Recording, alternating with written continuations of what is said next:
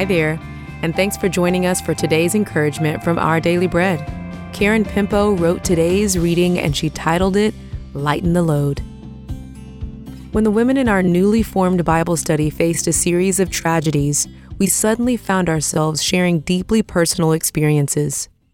Facing the loss of a father, the pain of a wedding anniversary after divorce, the birth of a child who was completely deaf, the experience of racing to bring a child to the emergency room, it was too much for anyone to carry alone. Each person's vulnerability led to more transparency. We cried and prayed together, and what started as a group of strangers became a group of close friends in a matter of weeks. As part of the church body, believers in Jesus are able to come alongside people in their suffering in a deep and personal way.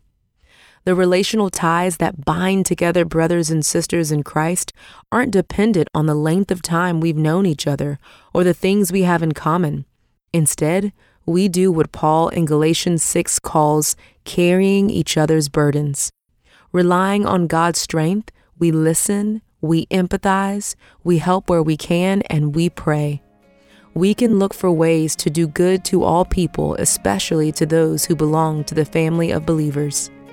Paul says that when we do so, we fulfill the law of Christ, to love God and love our neighbor as ourselves. The burdens of life can be heavy, but He's given us our church family to lighten the load.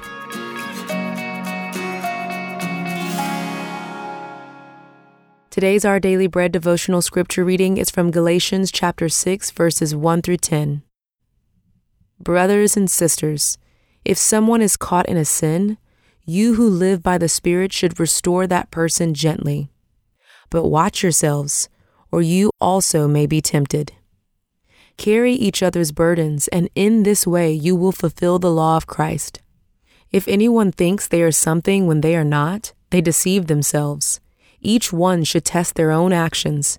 Then they can take pride in themselves alone, without comparing themselves to someone else, for each one should carry their own load. Nevertheless, the one who receives instruction in the Word should share all good things with their instructor. Do not be deceived.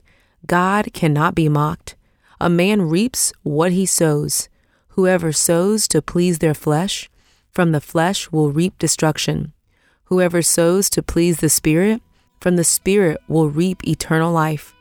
Let us not become weary in doing good, for at the proper time we will reap a harvest if we do not give up. Therefore, as we have opportunity, let us do good to all people, especially to those who belong to the family of believers.